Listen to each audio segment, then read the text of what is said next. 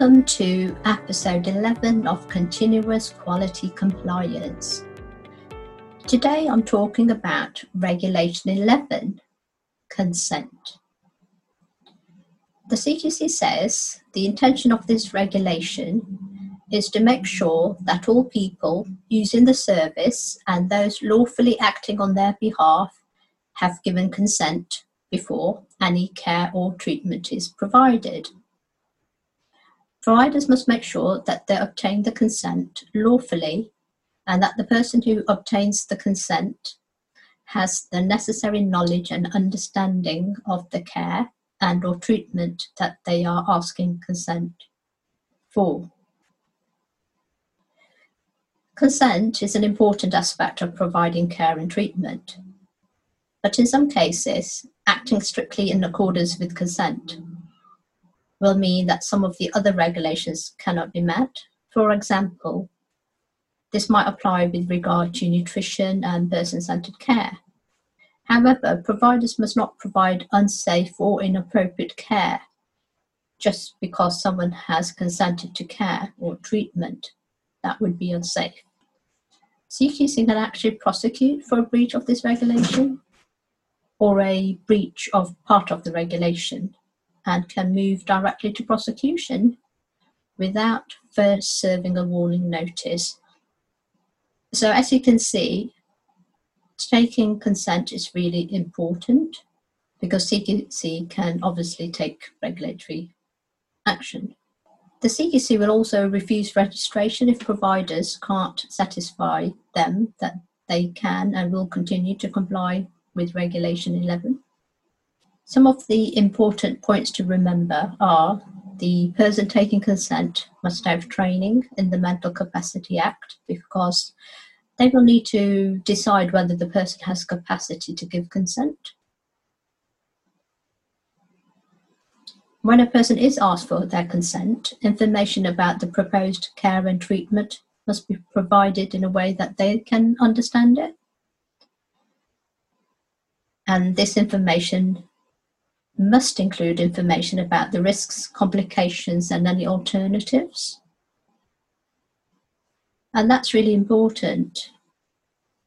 I know recently when I had to give consent for a procedure I was having, the consultant really explained all the pros and cons to me of having the procedure.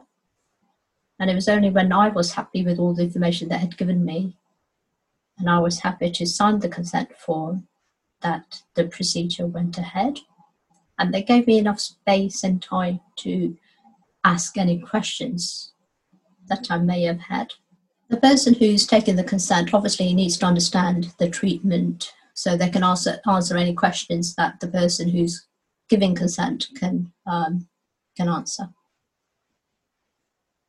The discussions about consent also have to be held in a way that meets people's communication needs.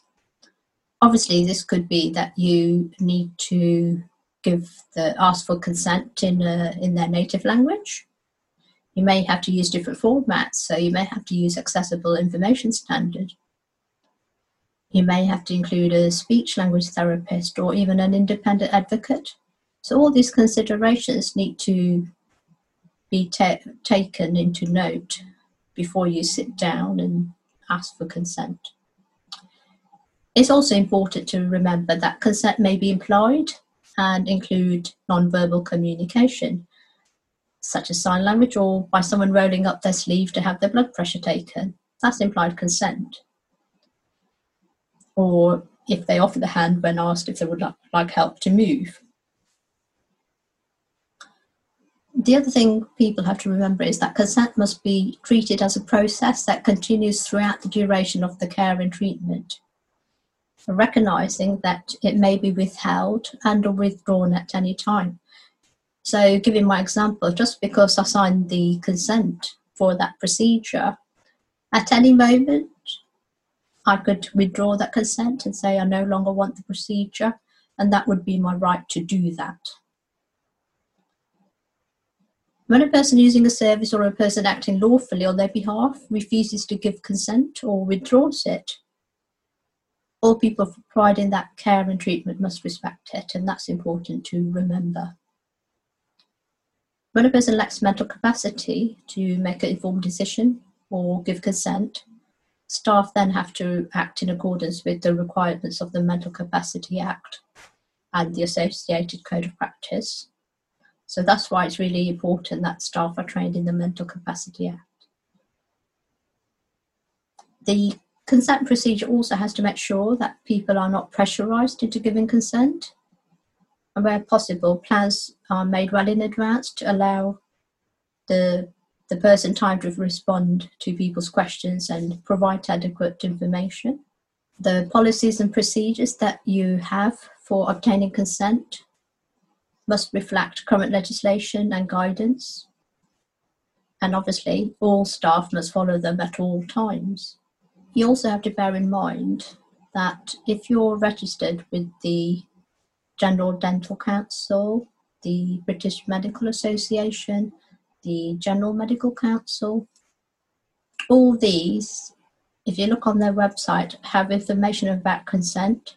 So if you're a member of any of these, then you have to make sure that you're following their guidance as well. And actually, they're usually very good for looking at in terms of training. I know the GMC have training on their website. So when you're looking at consent, it's important not only to look at your processes and procedures, but also to look where you can get the training from